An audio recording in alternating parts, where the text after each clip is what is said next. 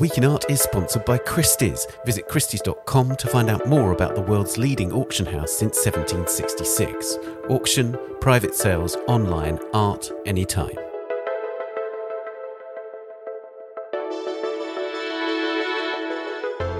Hello and welcome to The Week in Art. I'm Ben Luke. It's the final episode of 2023 and so, as always, it's our review of the year.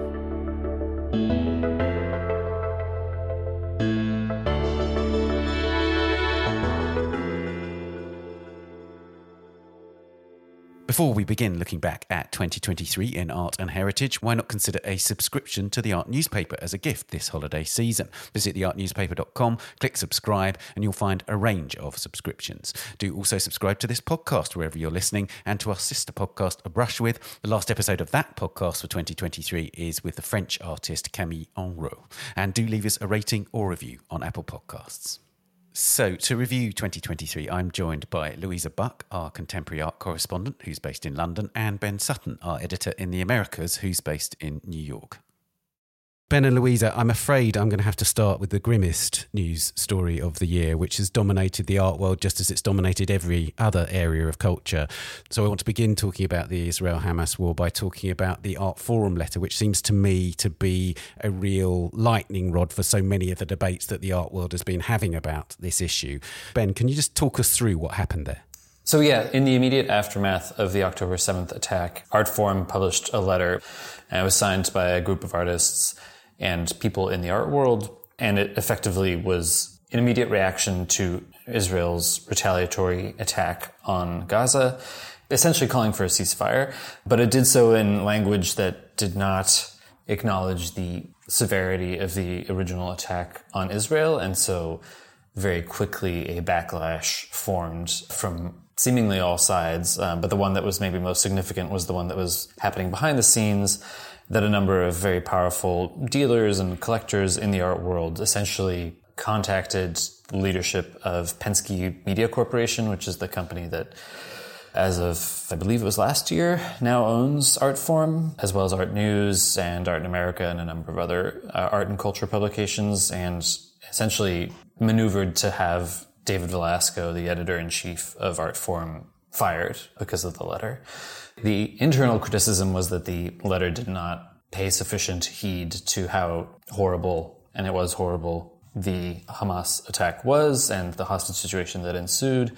The way it was kind of publicly addressed was to say that the letter was processed and dealt with internally inappropriately, and it was presented in a way that made it seem as though it was speaking for the entire company of Artforum and by extension Penske Media, and that was unacceptable and that the proper channels hadn't been followed. I mean, it was interesting on so many levels, and then obviously a number of other editors under David Velasco resigned in protest, so they lost a good half dozen senior staff in the span of a few days.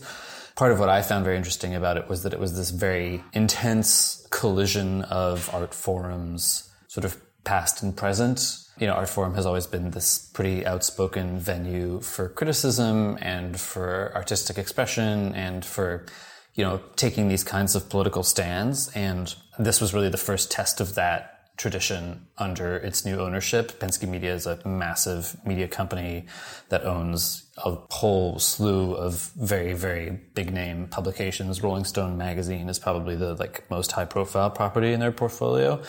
And it was a pretty telling test, I think, of how that kind of more indie critical theory, politically oriented mandate of decades past is going to align with the company's new reality.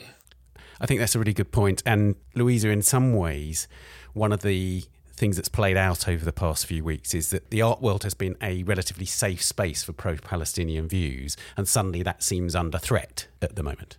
It's a uniquely divisive, corrosive, hideous situation that I think the art world and the world in general for a very long time has not seen the like of. I would argue with Ben that actually even if Artforum hadn't been taken over by a vast corporation, even if it had been old indie Artforum, by publishing that letter, it's nailing its colours to a certain mast, and a particular letter that didn't acknowledge the atrocity of Hamas adequately. So I think there would have been a stink around Artforum, frankly, whatever happened. And I think people have been expressing views pro-Palestinian views, pro-Israeli views. I mean, it's so difficult because we all abhor what's happening on both sides. And I think if people make a weighted statement on one side or the other, it's then immediately seen, rightly or wrongly, as then putting all their eggs in that basket and stating that view. So I think tremendous care has to be taken, not to curtail free speech, but to think about the layer upon layer upon layer of issues here and just be very careful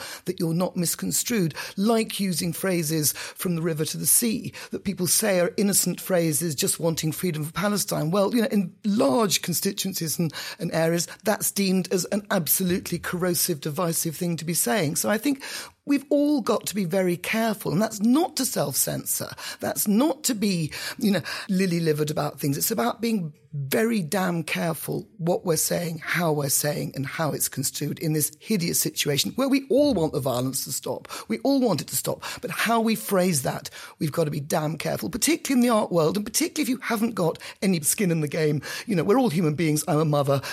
We all have feelings, but we have to be very careful how we actually express our opinions. We can still be pro-freedom in Palestine, but we can still also be pro the rights of people to live without being attacked across their borders as well, on both sides.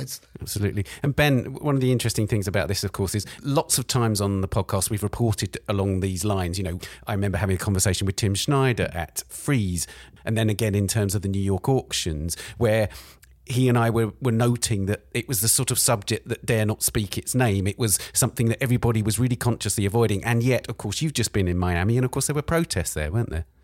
Yeah, it was actually very interesting to be in Miami in this context, because Miami has a very prominent Jewish population. There's also a pretty significant Muslim population. I think people were similarly, as they have been, hesitant to address it, but it also felt as if it was impossible not to address. And yes, so sure enough, a group of local artists and activists on the Friday of Art Basel Miami Beach week organized a protest outside the convention center where the main fair is held, kind of the most prominent outdoor space where you could stage such a protest, unfurled this huge banner that said, "Let Palestine live," lots of Palestinian flags, lots of pro-Palestine speakers. And it was really a pretty tense moment, honestly. There were people, a lot of passersby, as you might expect from the art world, just sort of ignored them. But quite a few sort of shouted back at them, essentially saying that they were being anti-Semitic. So it was quite intense, more so than anything I can really remember seeing at Art Basel Miami Beach in many years. And then, on the other side, there was also a kind of impromptu sort of flash mob dance of Jewish fairgoers. I don't know if it was on Saturday or Sunday, but I saw this repeatedly on social media. So it was, as you said, kind of unavoidable, or just, I guess maybe we've reached a point where people are kind of done not addressing it. It felt kind of just so barely below the surface at the fair that I'm not surprised that it kind of manifested in these ways. And of course, Louisa, there's this unique focus on this subject in Germany, it seems, where it really has become extremely divisive and the tension has really ramped up there, hasn't it? Well, a documenter, especially, the accusations being bandied around by documenter directors of anti-Semitism. Germany, a country, of course, that is acutely aware of its past. And it's this terrible problem, isn't it, where, if you are supportive of the freedom of Palestine, this is deemed in some circles as being anti-Semitic. If you are supportive of or abhorring the actions of Hamas, that is deemed to be anti-Palestine. It's this tremendous polarity. And I think what we have to address is what the hell governments are doing, what Netanyahu's doing, what Hamas themselves are doing as an organisation, and try and rally it round to the slew of innocent people who are the ones, the women, the children, the hospitals, the vast civilian populations who are caught in this crossfire, and lobby governments, demonstrate about that. I just think it's become such a lightning rod of binary issues. And I think also social media does not help. The fact that you say these things in a certain number of characters on Instagram or on Twitter. So the debates get more and more crudely defined and more and more polarised. And, it's a tragedy if Documenta, this fantastic institution, falls apart. Of course, you have to rout out anti-Semitism. Of course, you have to be rigorous in how you express your views. Freedom of speech is crucial. Documenta, these art institutions are crucial. I don't think museums should be self-censoring. There has to be debate, dialogue, transparency in such a way that if you can try to have the debates and the dialogue without it being this binary, polarised positions. But, maybe I'm being too optimistic and happy-clappy about it. But I think we have to keep talking about it in these terms and chiselling away at that. I guess that one of the issues is that on the one hand, necessarily when there are these extreme events going on in the world, there is an overcompensation and one sees it as just a response to the times. But then there do seem to be particular systemic problems in Germany in the sense of this overcompensation, which yes. is acknowledged by this yes. finding committee that resigned en masse from Documenta. In their letter, which I think is well worth a read and is very sensitive, they do say Germany has a very specific issue with anti-Semitism. Of course it does.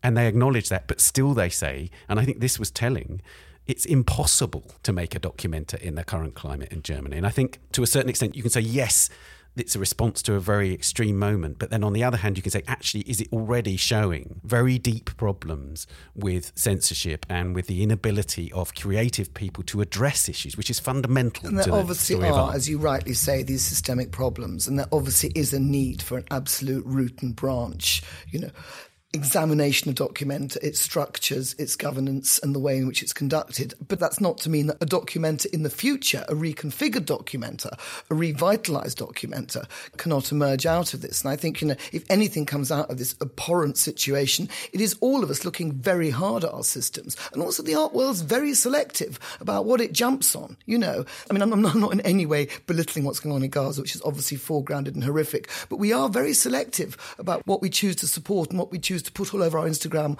and our social media. The atrocities in China, for example, that are ongoing but not so high profile in the media, really barely talked about. I could go on and on and on about the way in which the art world does somewhat, selectively say. But I think as regards Documenta, yes, I think you're right. There are huge systemic problems. I think there is a long-term problem, of course, inevitably. But now perhaps this is the time to address some of these long-term problems with anti-Semitism and the way in which they overcompensate in Germany. And if we can do it in the art world, maybe we can lead the way in other organisations and institutions perhaps to look at themselves as well. Absolutely. I just wanted to also point out that people should listen to the podcast from a couple of weeks ago in which we talked about Gaza and heritage. I spoke to Savi Garampaya, who was following up on a report from the Spanish NGO Heritage for Peace, in which they isolated 104 sites as damaged or completely destroyed. Do listen to that, because I think that is something that will continue to be something that the Art Newspaper will focus on in the coming months. In the January issue, there will be a report on what's going on right now in southern Gaza and a report into Heritage there. So I think, of course, you address the humanitarian crisis, the effect on civilians and so on. Their property, their places of worship and so on are being destroyed. And I think that will continue to grow as a particular focus in the coming months, especially when Joe Biden himself is talking about indiscriminate bombing in Gaza, for instance. So moving on from Gaza, of course, there is still another really massive global conflict going on right now in Ukraine.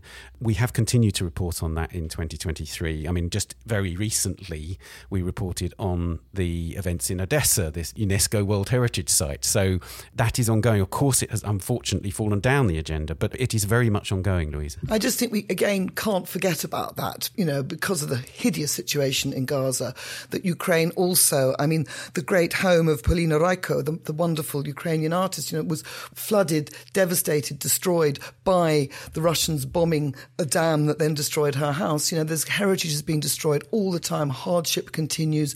Bombing continues, and this kind of situation, we have to be vigilant with the Art Newspaper and beyond to keep reporting, keep that profile up as well, because these things can't be allowed to kind of, slide into the background, and particularly with the view that Putin is now standing yet again to lead Russia, that, we mustn't let these things be eclipsed. It does become relentlessly grim, and we were here this time last year talking about Ukraine with the same passion and the same, abhorrence as we're talking about Gaza now, and actually the situation situation in Ukraine ain't improved much in the intervening 12 months. I really just wanted to flag that up. And from our point of view, from the Art newspaper, we have to keep reporting what culture is surviving, what culture needs to be nurtured, what culture has been destroyed, and keep that artwork as well as humanitarian preoccupation considering, because, you ain't no civilization without your past and your heritage and your culture. Absolutely. Ben? Yeah, I mean, from the US side, it's been pretty striking how far down people's consciousness Ukraine has fallen over the last 2 months. You've seen a little bit of activity. The Ukrainian Museum in New York is still doing a lot of really excellent programming to try to call attention to the issue, as well as the Ukrainian Institute on the Upper East Side. But it does feel as though the attention has shifted to Israel, Hamas. And it's been interesting also, in the US at least, so much of what we hear about Ukraine is the fighting over U.S. funding for Ukraine's defenses and how that's been sort of weaponized by Republicans and pulled into the culture wars. And it's become such a sort of fraught, not quite as toxic as Israel-Palestine, but certainly it's being framed in a similarly divisive black and white America first, or are we the internationalist, interventionist country we were before? And what it all means. As we head into an election year here in the U.S., it feels like a very symptomatic issue of where the broader debates are going. Indeed. I wanted to move on to another global issue that we consistently return to, and you're kind of our correspondent for Louisa, which is climate emergency. What about 2023 has stood out in terms of the art world?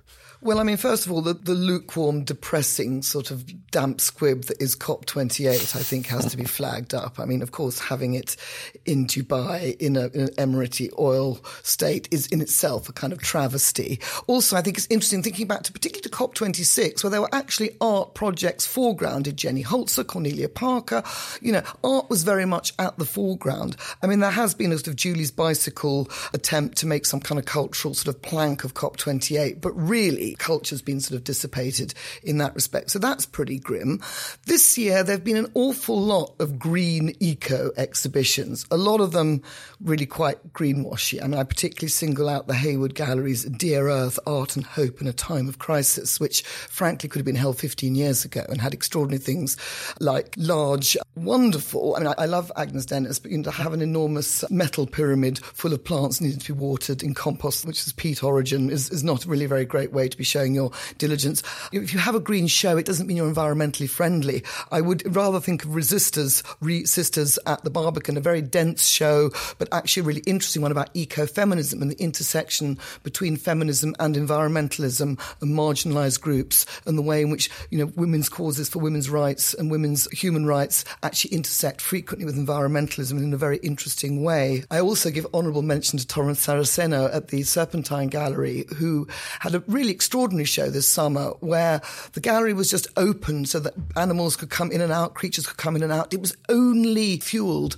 by solar panels on the roofs. If it was a dull day, the film that was showing, which is all about lithium extraction, fascinating, had to stop. Suddenly it got too hot inside the gallery because the air conditioning stopped, and it made us realise just how much of our climate, our internal climate, is controlled by very climate unfriendly devices. So there was good and bad, but definitely very much more of a kind of swing towards institutions certainly reflecting environmentalism in their programmes. But I would now like to see, and there ain't enough of it, on every wall of every institution, along with the donors, the lenders and everything else, what carbon was used, what environmentally friendly measures were used, how much was recycled, what the materials that the artists were using came from, and have that as a standard thing. One other quick sort of mention I will give, because I'm a founding member and it's my baby, not just my baby, many other great people's baby, a Gallery Climate Coalition, which started off nearly 3 years ago as just a small group of gallerists wringing their hands in fear and angst about the climate crisis. Now it's an international charity, well over 1,000 members. It's not just the commercial sector anymore. It's institutions, it's artists. We have groups all over the world, in New York, in Los Angeles, in Berlin, in Italy, and there really is a definite push, I think, with galleries, individuals, artists, to make a real change in their own practice. And there's talk now about the art fairs aligning. This is all going on behind the scenes, but I think you're going to be hearing next year the fact that art fairs have aligned to bring about a transfer protocol that will actually mean they all agree upon what measures they should be taking. Of course, you could argue art fairs shouldn't happen at all, and by rights they shouldn't. By rights, you shouldn't have a global market economy. That's not very good for the environment either. But in the meantime, it at least is encouraging. So really, just to sum up, I think much has been done, but not nearly enough has been done. And really the lacklustre effect of COP really reflects the fact that everyone's got to kick up many gears. We're in a climate catastrophe, not a climate crisis, but certainly the art world is more aware at the moment and this year than it was last. I would just add that, to sort of piggyback on Louisa's point, there have been sort of very small but somewhat heartening moves in this respect in the US. Obviously, the Gallery Climate Coalition expanding to New York was a big one. That happened back in April, I believe, with a whole range of dealers, including Lisa Schiff, being a part of this coalition, which is very encouraging. The other big initiative on our side has been the Helen Frankenthaler Foundation has been giving out these climate initiative grants, which I've written about a couple times, but which are these grants ranging from maybe $10,000 up to several $100,000.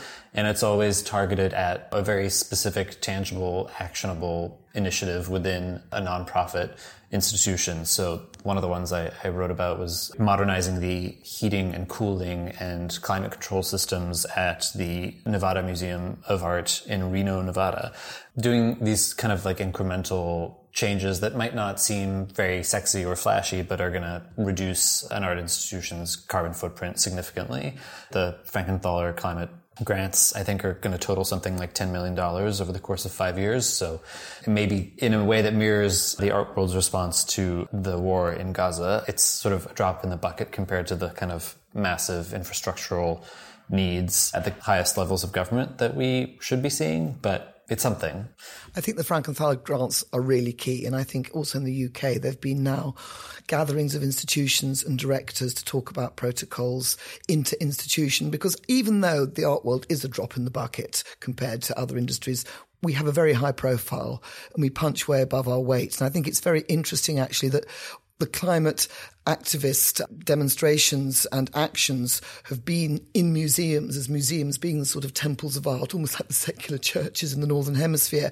And I think it's also interesting that the most recent attack on the Rokeby Venus in the National Gallery actually, I think, went a step too far. And I think people felt it was a violation too far because the activists actually hammered at the glass, actually broke it and smashed it, potentially damaging the work. It was felt that actually this is more than just a profile-raising device. This was actual vandalism. Although the suffragettes famously attacked the Rokeby Venus back at the beginning of the 20th century, I think the feeling is that when you actually start to actively damage artworks, you're really acting against your cause. But I think lobbying governments seems to be becoming much more now of a factor. Right, yeah. I mean, the Rokeby Venus was taken off display for 4 weeks, so it denied the public the access to that work, I guess. But I suppose the thing about that protest was that is part of an ongoing protest, which is not about gaining public favour, but it's about drawing attention to the issue. And I suppose, are they achieving their aim any better now than they were a year ago? Are they getting any further with those protests? Well, that was the point I was really making, was that, a year ago, I think it was a valuable profile-raising action, and there was a lot of media coverage. I was endlessly going on the radio and goodness knows where talking about it.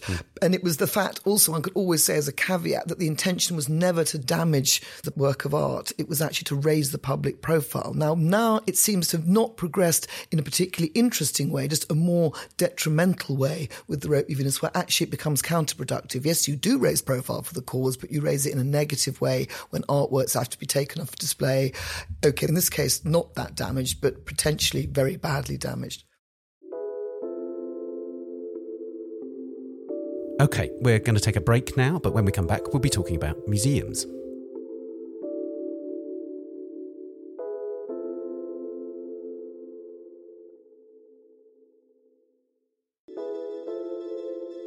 The Week in Art is sponsored by Christie's. Can't wait for the next auction season? Christie's Private Sales gives you access to works of art and objects available for purchase all year round. Whether it's a particular artist, rare watch model or handbag, Christie's specialists will track it down for you. If you're not sure what you're looking for, or if you're in need of some inspiration ahead of the holidays, get started by browsing available works at christies.com/private sales. So we're back with Ben and Louisa, and we're going to talk about museums. There is no doubt what the biggest story of the year in museums is, I think, which is the British Museum theft. So I'm just going to sort of recap some of the facts about this before we go into a wider discussion. So the news broke in August that items were stolen by a serving member of staff. It turned out that they were gold jewellery and gems of semi-precious stones and glass dating from as early as the 15th century BC. That a member of staff was dismissed in early July, and then the press named that person as Professor John Higgs, a former senior curator of Greek and Roman art at the museum, who had been there for more than 30 years. His family has denied his guilt in the press, although John Higgs himself has not said anything. Hartwig Fischer had resigned as director of the British Museum in July before we knew anything about these thefts. Then after the news broke, he actually resigned immediately. The deputy director, Jonathan Williams, initially stepped down pending an independent review, and that review has actually now been published and he has now resigned. The independent review has recommended lots of things and they've been accepted by the trustees, but lots of the pages of that report have not been made public because of security issues. But basically it suggests that the governance at the museum, security at the museum, cataloguing at the museum and so many other things are very, very wrong at the British Museum. Louisa, what did you think Something about is this? very rotten in the state of the British Museum. You know, I mean, evidently, it's talk about systemic problems. And I think it's so interesting that it was the antiquities dealer Attai Gradel who got in touch with Jonathan Williams, the deputy director, several years ago. Yeah, 2021 it was. Yes, and was just not responded to. And nothing was taken. I don't know whether Hartwig Fischer, I think he said he wasn't told, but whether he was told or not, nothing happened. Nobody even replied. And I find that quite extraordinary. And apparently no kind of investigation was made of the systems. They apparently had an internal investigation which was concluded very swiftly, and Attai Gradel was told, no, there was nothing wrong. Yeah. And shrouded in secrecy, the whole thing. I think, you know, the whole thing really speaks to the fact that I thought there was this big hoo-ha that the British Museum made, that it was going to put all its collections online, it was going to be accessible. This seems not to be the case. Some things weren't even catalogued, hence the fact they could be banged onto eBay or taken to other dealers or wherever. Now there seems to be some kind of lack of clarity about some of the works that they thought were stolen actually weren't stolen. They were just damaged because, you know, various bits of gold and metal and precious stones were kind of whittled out. I mean, the whole thing is an absolute omnishambles. Now we have Mark Jones, the former director of the V&A, you know, being a safe pair of hands to contain it all. But every single item in that museum should be catalogued. This is what technology is there for. So I think it is really poor show. And they're now saying that only the accused is not responding, not cooperating. Well, I mean, I'm sorry, a police investigation is going on at the moment. Why is that even being reported? You know, they should be much clearer about where the parameters are, what the time frame is on this investigation, and absolutely clear about all the recommendations that are made and how they are being enacted. Inevitably, when this news broke, the Greek government and the Nigerian government were straight onto it and saying... Well, wouldn't you? Absolutely. Yeah. I mean, you know, the big patronising colonial argument that was being made, while many other countries were beginning to bring about valuable measures of restitution, the British Museum, and indeed British institutions, but particularly the British Museum, were going, well, you know, we can look after these things better. We can't be guaranteed of their safety if they go back to their country of origin. Well, obviously, once this happens, how safe is the British Museum? Not very, could be argued. The British Museum has for some years been gearing up to announce a major master plan, a hundreds of £1 million project in which it was going to refurbish its galleries, redisplay its collection and so on. But it seems to me that the British Museum needs a complete rethink. That whole project, it seems to me, may be in jeopardy, because how does it move on from this? Well, there's such a nice precedent, I think, set on a much smaller scale museum in the UK called the Horniman Museum in South London, where there's lots of Nigerian materials that belong to them. And they've actually made a deal with the Nigerian government where things have been returned to the Nigerian government, but also then loaned back to the Horniman, because actually a lot of the local Nigerian population, of which is a very large one around the Horniman Museum, were very proud of these artefacts being in their local museum. So I think there can be much more of a kind of reciprocal situation, loaning things back, returning, and also, good Lord, 3D printing. It's amazing. Why can't we have incredible copies of, dare I bring the elephant lumbering into the room, of the Elgin marbles? You know, there is now a fantastic museum in Athens for them.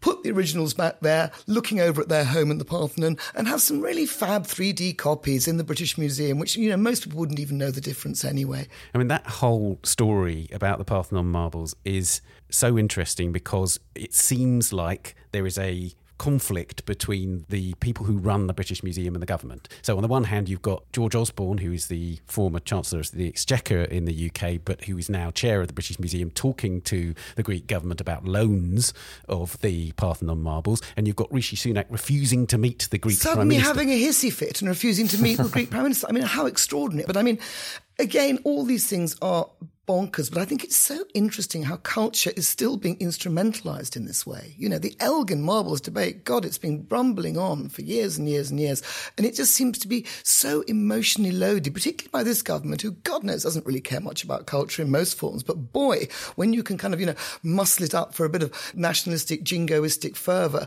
suddenly it becomes super important. And then you snub a major world leader as a result. I mean, it is a shambles, and I just think it should be resolved quickly, easily and simply. One of the things that it brings into focus, I think, is governance of British museums more generally.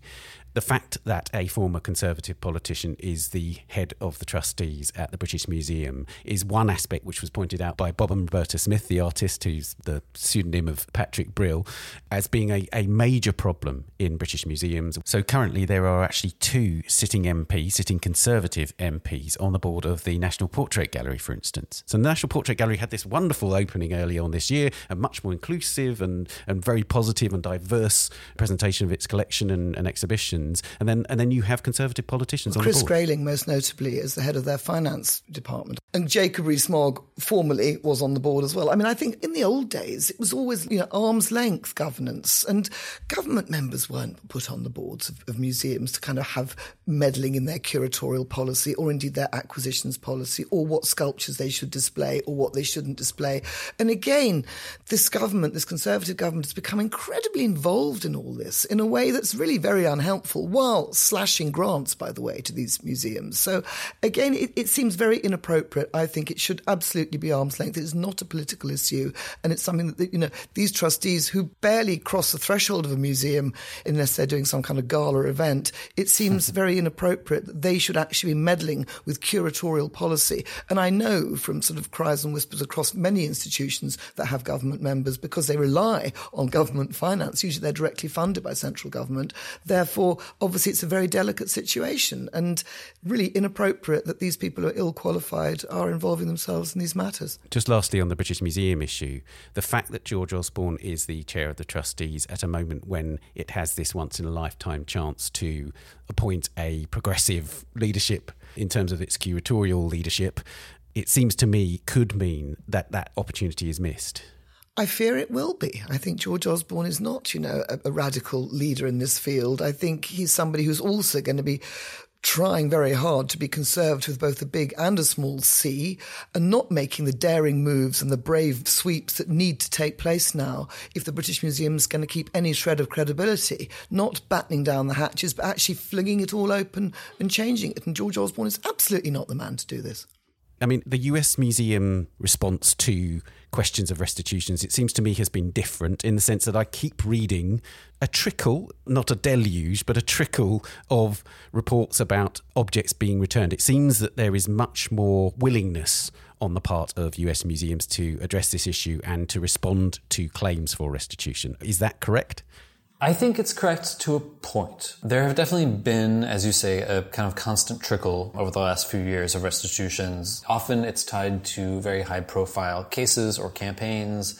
So the Smithsonian has made some moves to restitute some of its Benin bronzes. A whole number of institutions that have artifacts tied to the disgraced dealer Subhash Kapoor have restituted those objects to governments in India and Cambodia and other places. I think quite often when there's an object that is tied to one of these high-profile campaigns, obviously like the whole fallout from the Douglas Latchford case is ongoing. I think when there's a tie-in to some kind of high-profile case, then there has tended to be action much more quickly. One of the big debates this year in the U.S. museum sector has been the question of human remains and Native American artifacts and Native American remains. There's been some pretty excellent reporting on this by the Washington Post and ProPublica, just looking at the number of bones and scalps and other pieces of people that are in collections in New York and in Washington, D.C. and elsewhere.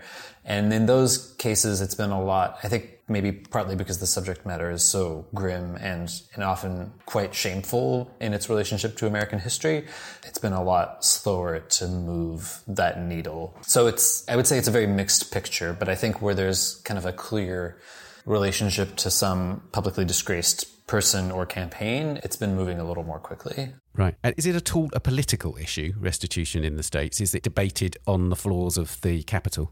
Not really, no. I think this is one of those situations where the, let's say, widespread indifference of most Americans to art and museums is maybe keeping this out of the political realm in a good way. I think if there weren't a crisis at our border and inflation and other things for Republicans to seize upon, maybe they would go looking for the museum crisis and all the woke curators returning sculptures to Africa. But luckily that's not happening. Right. So no, it has not been a topic of widespread debate yet. But again, we're entering an election year that is going to be real grim. So never say never. It does sound like that. And you and I had a discussion recently about US museums' financial problems, and that seems to have got even worse since we spoke, which was only a few weeks ago. The most recent instance is that the Guggenheim has now cut staff. Yeah, that's right. I mean, I think it's a number of things at play, as we talked about, and this is not by any means exclusive to the US, but so many museums have struggled to get their attendance figures back to where they were in 2019. So we've seen a lot of museums, some of the biggest institutions in the US, including MoMA, the Met, the Guggenheim, the Whitney, SF MoMA, raising their baseline admission price from $25 to $30. But even that doesn't seem to be enough to kind of make up the financial shortfall. So there's been a kind of whole slew of recent layoffs and cutbacks to programming. I think it's quite fascinating to see where these cutbacks and layoffs align with major construction projects. I mean, the Guggenheim has just hired a new director and is pursuing a massive Frank Gehry designed new campus and building in Abu Dhabi. So it's always fascinating to see what expenses museums seem to be able to stomach and fundraise for and which expenses they are able to slash. And it seems as though staff is often the one that is easier to cut than the shiny new building. Is there any sense in which the election next year will have any effect on museums? Because one of the things we've talked about a lot again is governance of US museums being mostly private money and so on. But is there any sense in which, should Trump be elected, that will make the situation worse for US museums? Yeah, I think it would, but I don't think it will be the kind of cataclysmic situation you would get in a place like Argentina, for instance, which just elected a far-right leader and whose Department of Culture has just been done away with. There's not going to be quite as direct a line from electing a demagogue to arts funding disappearing, but there certainly will be if Trump is reelected. I'm sure the NEA, the National Endowment for the Arts, National Endowment for the Humanities, the National Gallery of Art, and the Smithsonian, all these institutions that depend pretty significantly on federal government funding will be in Republicans' crosshairs, without question. And so that is a cause for concern. And NEA funding in particular trickles down to arts organizations, large and small, across the country. And so, if Donald Trump version 2 is better at doing the things he wants to do than the original President Trump, then, he had threatened to just do away with the NEA entirely. And so maybe if he is better able to act on his policy claims, then that could be really disastrous. It could indeed. Just a very brief uptick in the UK in museums, Louisa, but it's slow, isn't it? It is slow. Well, I think, the reverberations of COVID are still being felt. The stay-at-home culture, the tourism is picking up, but slowly.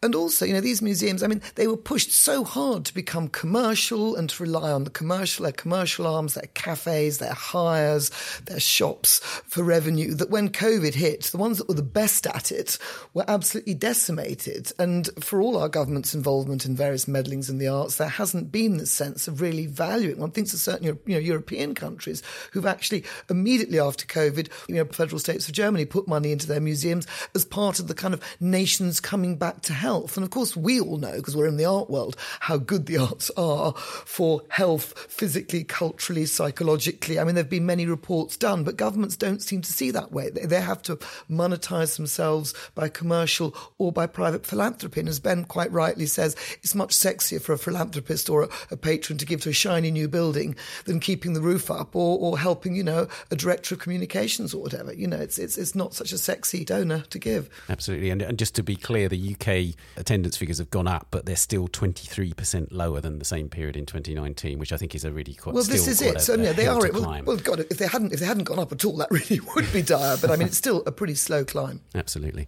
Let's move on to the market. Ben, you've been in Miami, and the whole year, it seems to me, has been one in which we've consistently talked about not a bursting of the bubble, but a sort of steady deflating, and it's sort of semi-buoyant still, but it feels a bit precarious, but at the same time there are sort of reassuring nods about real markets and collectors markets and so on. It's been a bit of a damp squib, frankly, the market this year.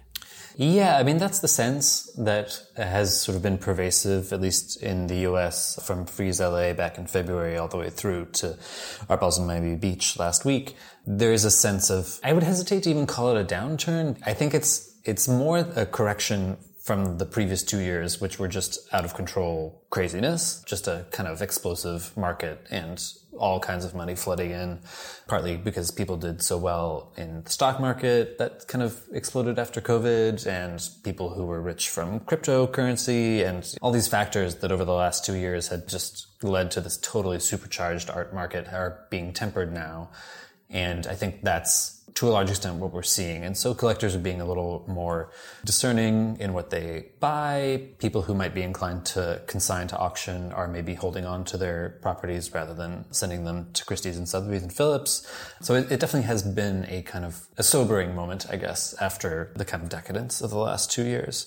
And we've seen that, from fairs to auctions, really across the board. It's been quite pronounced. And in New York, at least, it's also kind of trickled down to galleries. We've seen maybe 5 or 6, possibly more, kind of mid-level galleries, kind of this sector of the art market that everyone was very worried would be sort of decimated by COVID, but wasn't. We've seen quite a few galleries go out of business over the last 6 months. And I think, to me, that's a kind of a further symptom of this dynamic of this commercial fervor of the last 2 years dying down, and galleries that maybe expanded or brought on new staff or brought on really ambitious artists that needed lots of support, suddenly not being able to pay the bills and operate at the pace and turnover that they had been the last 2 years. And so that's been a kind of trickle-down effect of that market correction, I think. Yeah, absolutely. And of course, Tim, our colleague, Tim Schneider, wrote a very interesting sort of review of the year in which he was talking about single owner auctions, which have always been seen as the ideal situation for auction houses, in the sense that they're well-known collections of absolutely prime works of art, and they're guaranteed to be a big hit in the sale room. But Tim was saying that even those have struggled at times this year. Yes, some have had some good successes in terms of individual works, but you're still not guaranteed 100% success if you have one of these big starry collections. Yeah, absolutely. Well, and this was sort of epitomized last year by the Paul Allen sale, the collection of the Microsoft co-founder, Paul Allen, which brought in a total of, I believe it was $1.6 billion across 2 sales at Christie's. So the Allen sale really kind of epitomized the success of this strategy, the sense that, if you brought a really storied collection to auction and you kind of packaged it and marketed it in this way, that would be a home run and buyers would respond in kind. And I think, this year, as Tim wrote in his article, we really saw that strategy falter. And, those sales were not kind of total public catastrophes, with the exception of one that went particularly badly back in the spring. Those properties tend to be very thoroughly guaranteed by the auction houses, often with third-party backers. And so there's rarely a kind of public spectacle of a flop. But, if you sort of add up the numbers and look how they compare to 2022, those strategies are not paying off in the same way. And, I think some of the biggest results of the autumn auctions in New York were just individual lots, like the Picasso that sold for $139 million. It was not packaged as part of this important collection. It was sort of a one-off masterpiece. And I think it'll be interesting to see in 2024 whether auction houses kind of keep hammering at this strategy or if it sort of falls by the wayside. It's partly about buyers being more discerning, I think, too, or cautiously discerning, in that if you've got big bucks, you pick your top-end guaranteed copper-bottomed Picassos or the high-end dead cert winners, and you're not going to be so interested in buying into some other previous collector's sort of celebrity vision in the same way. I mean, I think it's a sign of the times that the kind of post-COVID euphoria, everybody being suddenly out there and able to kind of be in the auction room and get all overexcited on the pheromones in the air, suddenly now are thinking rather more cautiously about what the hell does the future hold and being safe and copper-bottomed about it. Absolutely. And it's sort of funny, isn't it? I often sort of do check myself when I'm talking to Tim or to you, Ben, or indeed to our market people here in the UK, is that sort of thing where we're talking, well, that $139 million Picasso, it was a bit of a damn scoop. We only had one bid. It sold for its guaranteed amount. We sort of transcend reality a bit when we talk about these things, don't we, Ben? Yeah, absolutely. I mean, it's so hard to keep that perspective when you're talking about such astronomical figures. But yes, I mean, in so many of these instances, there has been so much work and effort put in by the auction houses to ensure a result that looks positive in the press and in sort of public perception that, you have to kind of step back and say, oh, well, actually, every single lot in this auction has been guaranteed. So it was going to be a quote unquote white glove, entirely sold out auction even before it started, and certain works were guaranteed to break artists' auction records. Yeah, you have to kind of read all the fine print and kind of look up the asterisks and read between the lines, because it's very easy to sort of get caught up in the marketing, because auction houses are very good at what they do. Indeed they are. Let's talk about fairs, because I think, Ben, you've noted that the kind of competition, the head-to-head between the Frieze fairs and Art Basel was really ramped up this year. Yeah, I mean, it's been interesting to see. The auction world is so dominated by this duopoly of Christie's and Sotheby's, and I guess the Frieze Art Basel contest has been a factor for a while, but it feels as though this year it really came to a head, with the second edition of Art Basel's Paris Fair, Paris Plus, kind of cementing its stronghold on Europe, and then on the flip side, Frieze carrying out its, I forget if it's the second or third edition of Frieze Seoul that took place this year, but kind of staking a further claim to East Asia. And then also over the summer, Frieze announced that it had bought the Armory Show, which is kind of the foremost art fair in New York City, and Expo Chicago, which is the biggest art fair kind of between the coasts in the US. And so that felt like a sort of muscle move on Frieze's part to really kind of stake a claim to the North American market, which to some extent is dominated by Art Basel Miami Beach, which has, been the most important fair on the continent for the better part of 20 years now. Right. And so it does feel as though we're headed to some kind of, maybe not confrontation, but it just feels as though there's been a solidifying of positions, I guess, between Art Basel and Frieze. And I think it's going to continue to play out, but it's going to be very interesting to see, for instance, how Frieze's ownership of these fairs in Chicago and New York kind of factors into how they feel, and if there's an identifiable kind of like Friezifying of those events, and how Art Basel is going to respond. I think they're putting a lot of effort and energy behind Art Basel Hong Kong, which has been, for the last few years, quite diminished by China's COVID policies. But next year, the edition that's happening in March is, I think, going to be their largest ever.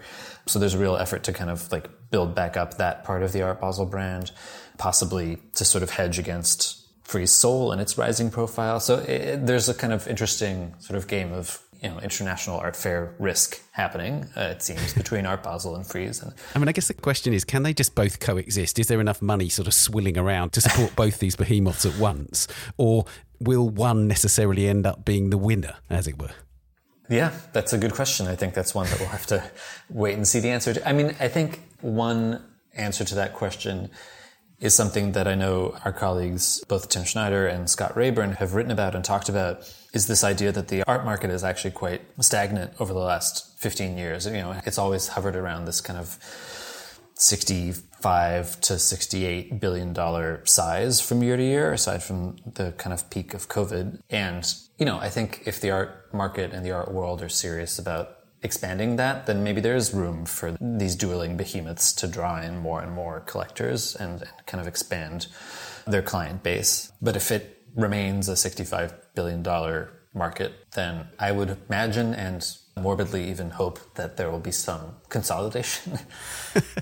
Also, there seems to be a kind of homogenization too between them. As they both get bigger and bigger, these two camps, they both become more and more corporate because they are, and because they're owned by corporations now. It's not quirky individual kids who set up an art magazine liaising with the galleries they knew. You know, the world has changed. But I would argue that actually if they do want to be distinct, they've got to get a lot more idiosyncratic, obviously within safe corporate parameters. I'm not stupid, but it does seem to me that, you know, the character does seem to be merging in that the usual suspects are on the stands with a little kind of regional tweak, perhaps for Hong Kong, or a regional tweak for the US. But, you know, they seem to be much more interchangeable now as entities than they used to be. Indeed.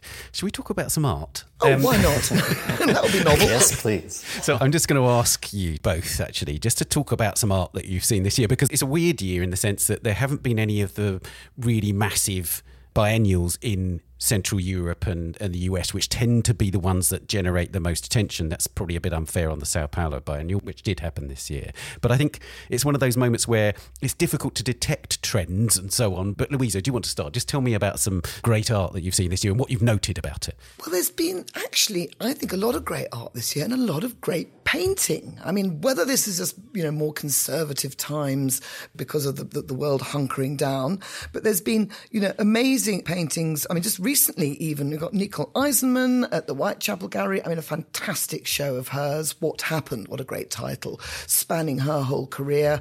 We've got, at last, we've had the Gustons come to the UK, the Philip Guston show. Kind of interesting. It's an absolutely identical catalogue. I hadn't realised that. So it hasn't actually radically changed all that much from the original conception. But I mean, what a master, what great painting. Just saying what paint can be made to say and to do. There's also been a fantastic show, I thought, of Peter Doig at the Courtauld Gallery. That was really great as well. That's been kind of interesting to notice those kind of trends. And also Claudette Johnson, I have to give absolutely honourable mention to these beautiful works, gouache, also ink works, also in different various media, also at the Courtauld Institute.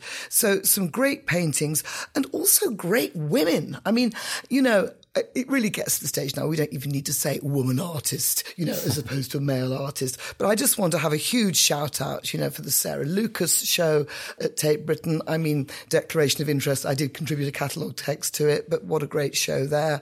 Also, a lot of performance this year. We've had Marina Abramovic, of course, is taking over London, the first woman to show in the big galleries at the Royal Academy. We've also had some fantastic performance from Florence Peake, from Monster Chetwynd.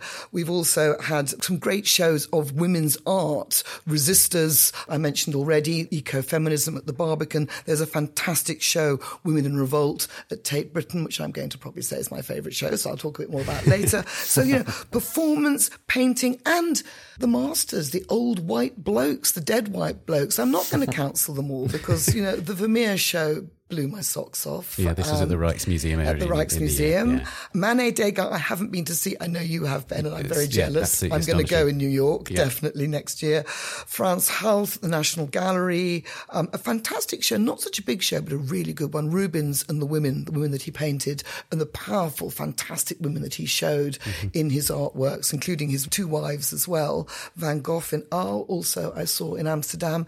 The great Rothko show in Paris also. So painting, women, performance, you know, there's been a rich mix. I would say just in terms of sheer qualities, I can't remember many better years in terms of exhibition than 2023. I mean, just in addition to the great list of women artists that you just gave there, I mean, the Carrie Mae Weems show at the Barbican. Oh my God, yes, forgot this. What absolutely. What an amazing show. Astonishing show. And amazingly, the first major show in a public institution in London for her. I believe that was the case. And it was so well presented. Absolutely, yes. And Alberta Whittle also in Edinburgh. That was an astonishing and beautiful solo show too. Fantastic. Ben, what about you? Yeah, I started trying to make a list of best shows of the year last night, and I had to stop myself because it was getting out of control. I saw the Guston exhibition that you have already mentioned at the National Gallery in DC back in March, and that is absolutely one of the best shows of the year. I mean, that was absolutely fascinating, and I think very thoughtfully executed, at least in that iteration. A lot of very kind of deliberate thought put into how his most difficult work was presented, but I think they carried it off extremely well. And just to see his evolution from figuration to abstraction and back, and the sort of type of work that he was making right from the get-go. I mean, even in the sort of strange earliest paintings that were in that show. Yeah, wonderful things. How it kind of all circled back in the end to the clan figures and the disembodied limbs and, this kind of imagery that you saw coming back in the latter years of his career was absolutely fascinating. But the fact also, they were always there, weren't they, those figures? I love the fact that even when he was at his most abstract, those strange, greasy, coagulated abstract paintings, when he was doing his Abex moment, you could still see the forms of the figures and also the figures from his earlier political works coming through again. I love that evolution. Yeah, absolutely. And just to see how political his work was from the outset and how much he was shaped by his upbringing and the experiences of racism that he witnessed and anti-Semitism that he experienced and just sort of all these forces that kind of coalesced and really shaped his work for decades. I thought that was absolutely fascinating. There's one regret I have about the London show, which is that for some reason, we will never be told probably, but they cut some of those very, very dark 1970s paintings, of these sort of very apocalyptic and possibly Holocaust themed, although, they are slippery in terms of their thematic content. But that was one regret I did have. There weren't quite so many of those really epic dark pictures of the later period. I looked longingly at the catalogue. Indeed, yeah, absolutely. Sorry, Ben, continue. Yeah, I mean, I would say, in New York, obviously there have been so many big shows, it's hard to even begin to kind of pick them. I mean, one of the big exhibitions this summer that I think people responded really strongly to was Lauren Halsey, this contemporary artist from Los Angeles, had been commissioned by the Metropolitan Museum to create a rooftop commission. Originally, it was supposed to actually happen a year prior, but due to sort of basically the scale of her ambition, had to be put off by a year. But that finally opened, I think it was in May or maybe April. And it was just this absolutely fantastic piece, this sort of massive installation based on Egyptian temple architecture, but with a very pronounced kind of Afrofuturist bend. And that was definitely for me one of the highlights of the year. It looked astonishing, yeah. Yeah, and just sort of felt so appropriate for the Met, which has this incredible collection of Egyptian antiquities. There's, the obelisk that's sort of colloquially known as Cleopatra's Needle, sort of right within view, just inside Central Park. Just the setting was so perfect, and it was just so well executed and so rich with detail.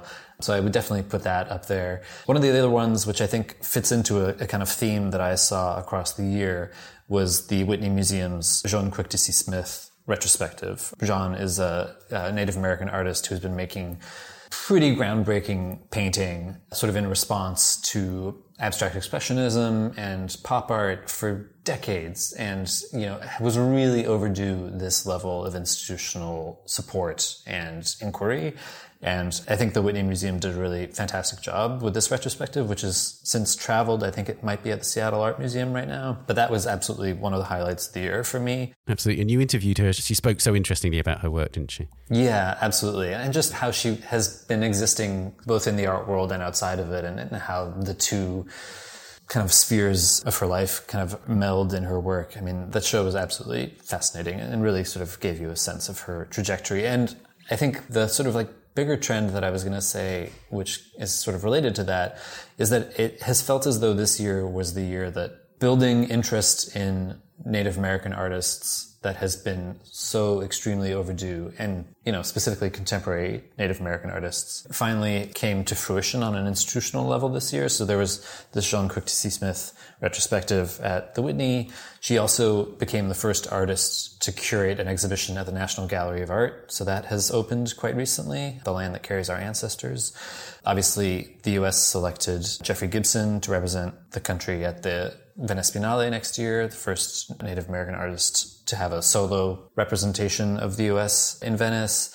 There was a really fascinating exhibition of Native American abstraction at the St. Louis Museum of Art, which I saw over the summer. All these exhibitions, I think, are sort of problematizing this narrative of what Native American art is or should be, and that it's historical, not contemporary, or that it's sort of engaged in kind of more traditional, almost like craft-based processes rather than engaged with the contemporary art of its time. There's just been a sort of whole slew of exhibitions like this. The Curatorial Studies Center at Bard College's museum, the Hessel Museum, did a really excellent exhibition called Indian Theater, which was all about performance as factored into contemporary Native American art. So it's really felt as though this is kind of the year that the art establishment and major art institutions finally kind of get their act together and engage with contemporary indigenous art in a sort of more meaningful way than in the past. I'm going to be very mean to you now and ask you to select works of the year. So you've seen so much that's impressed you, but can you reduce it to one or two? And I'll start with you, Louisa. I'm just going to talk a little bit more about the show, which is my absolute favourite show of the year. There's a lot of contenders, but this is the one, which is Women in Revolt, Art and Activism in the UK between 1970 and 1990. And it's an extraordinary show of 100 women, many of whom one had barely known before. And it's a really dynamic, exciting show. It's, again, how feminism intersects with punk rock, with Greenham Common, with activism, with the black movement in British arts. There's some extraordinary works there. And it goes outside the Tate into what is one of my top pieces, which is an extraordinary installation by Bobby Baker called An Edible Family in a Mobile Home. And outside on the lawn of the Tate is a prefabricated house, and it's a replica of the one that she had in 1976, where she enacted this installation, which is an entire family, life-size, built out of cake. So you have a floating meringue daughter in a bedroom lined with Jackie magazine, very popular in the 70s. You have a father who literally is a fruitcake, sitting watching kind of comedy TV in a room covered with tabloid papers. The mother is just a kind of snacks dispenser with her drawers and a teapot for a head, always kind of producing lovely edible snacks that are constantly replenished. The baby in a cot is a coconut sponge. The boy, made of Garibaldi, squashed raisin biscuits, floats in a bath, with the walls, again, of this room lined with superhero Marvel cartoons. And at the early stages of the opening of this show, visitors were invited to eat this family. So you watch these figures deconstruct. It was like some terrible kind of atrocity had taken place. And of course, it was light-hearted, it was cake, it was female, but it was also epic, it was dark. It was about, by the end of it, you saw this family, it's kind of literally consumed itself. Baker said originally it was influenced by her own family, and she was the baby in the cot. When she first staged it in 1976, it was in East London, in Stepney, in a housing estate, where the kids came in and devoured these figures. So now what you see are these kind of dismembered figures, and it's very much about, family dynamics, hardship, the way in which, stresses on families, particularly now with our cost of living crisis and the way that our country is going.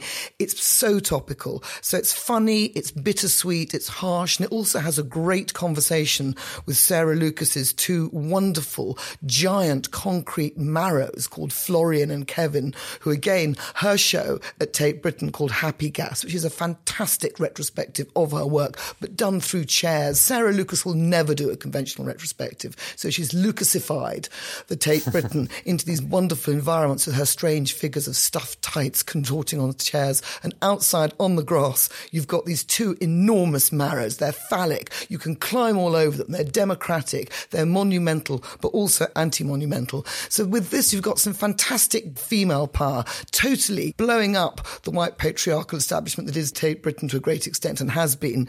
But I want to bring the register down a bit now to talk about my other. I've smuggled in a few extra works, sorry. I want to bring it down just to talk about what really has stayed with me for the whole of this year, which is Steve McQueen's extraordinary tribute and memorial to the Grenfell Tower disaster. It was staged at the Serpentine Gallery, and it was a film work, and it was done with such dignity and such restraint. Basically, it was a bird's eye view of flying into West London on a winter's evening in the sort of dying golden sunlight. And you fly in and you hear the sound of the helicopter, the sound of the blades. And then you come to this terrifying monolith that was the burnt out Grenfell Tower. Just before, it was covered in scaffolding and coverings that actually concealed the burnt core from view. And the helicopter just flies round and round Grenfell, and you just look in, you see the devastated interior, but not too close, but you see it. You see people in forensic suits, because it was still a mass grave at this point, clearing, looking, sorting, and you just fly around. As you got close, the sound cut. And for 20 minutes or so, it was just dead silence as you go round and round. You just look, and then the helicopter pulls away. And the silence the emotion, the dignity with which this was done was just extraordinary. He's a great, great artist, Steve McQueen. You don't need me to tell you that, but this was evidence. Very few artists could have made a fitting memorial. And let's not forget, the inquiry is still going on. People are still haggling over this appalling act where, so many people died. And just at the end, you walked out and there was just a list of all the names of all the people that had perished in this fire. And that, to me, was really an astonishing artwork that will stay with me for the rest of my life. It's now, thank goodness, in Tate's collection. It is indeed a devastating work. Ben? My choice is not going to be much lighter. My favorite work, which actually sort of resonates with the theme I highlighted before, is this public art project that was organized by the Public Art Fund here in New York. It's still on view, I think through March. It's a project by the Tlingit and Unagash artist and musician Nicholas Galanin. And it's a piece that he created using steel from the border wall. So this is reappropriated kind of massive rusted steel that would have been used to help construct the wall between the US and Mexico. And instead he has taken it and turned it into this 9-meter tall sculpture that is sited kind of in one of the public parks right on the East River, sort of almost directly beneath the Brooklyn Bridge. So this very iconic scene, this sort of like postcard view of New York City. And he's inserted this just massive hulking sculpture, and it's modeled after Robert Indiana's famous pop art work, Love, the sort of grid of letters spelling out the word love with the O kind of at an angle. But he's turned it into land. And so it's A-L-A-N-D with the A kind of at an angle. And it's just this huge presence on this waterfront. It's just such a powerful and honestly, like weirdly photogenic kind of statement, not only about land and the fact that, New York City is built on unceded Lenape land and there's so much money and so many fortunes have been built on stolen territory, but also it kind of brings the ongoing border crisis and immigration crisis that the U.S. is dealing with very much to kind of New Yorkers' doorstep. I think at the time that it was originally conceived, the ongoing migration crisis at the southern border was very much a kind of abstract thing that was happening far, far away. Now, of course, because the governor of Texas has started weaponizing immigrants, it is maybe a little less so. There's now something like 60,000 migrants who have been bused and flown from Texas to New York City. So maybe the work's resonance has been given extra poignancy by that fact. But it's such a powerful, visually and symbolically powerful work. And I think it's exactly what public art should do and can do when it's really well thought through and well executed. I should add that the title of the piece is in every language. There is land, en cada lengua hay una tierra. So it's deliberately bilingual English and Spanish title, which obviously given the materials and subject matter is extra appropriate, but it's really just a phenomenal work. Indeed, it sounds it. And I'm not going to lift the mood anymore, I'm afraid, because this year I saw again, but so much more powerfully, it seemed to me, than when I'd previously seen it, the great work by Faith Ringgold, American People Series number 20, Die, which is obviously a great civil rights masterpiece. But I saw it in Paris, in the Picasso Museum, where, of course, a few blocks away, Picasso had created Guernica, the painting which had partly inspired Faith Ringgold to make that very painting. To see it there and with archival material relating to Guernica really did tell you just how powerfully Faith Ringgold was able to bring her own sensibility, her extraordinary vision and her concern for human life now and into the future to bear on the incredible masterpiece which has destroyed very many other artists in its time. So that was a really genuinely gobsmacking moment and one of the great exhibition moments I can remember, and especially because upstairs Paul Smith had wrecked the Musée Picasso by installing Picasso on hideously stripy wallpaper and terrible decorative schemes and so on. So it made it all the more poignant that I was looking at absolutely unquestionably great art, which really, really brought Picasso into the 21st century again and showed his influence on today's artists. And I think that is it. So thank you, Louisa, and thank you, Ben. Thank you. Yeah, absolutely. Thank you so much for putting this together. You can find in-depth conversations about many of these topics in our podcasts from across the year, wherever you're listening, and you can read more about all these stories on the website or the app.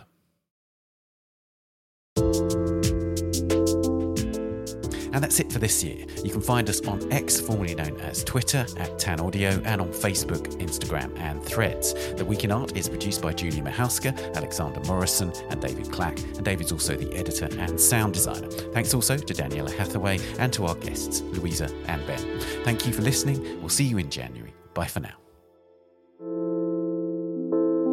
The Week in Art is sponsored by Christie's. Visit christies.com to find out more about the world's leading auction house since 1766. Auction, private sales, online, art, anytime.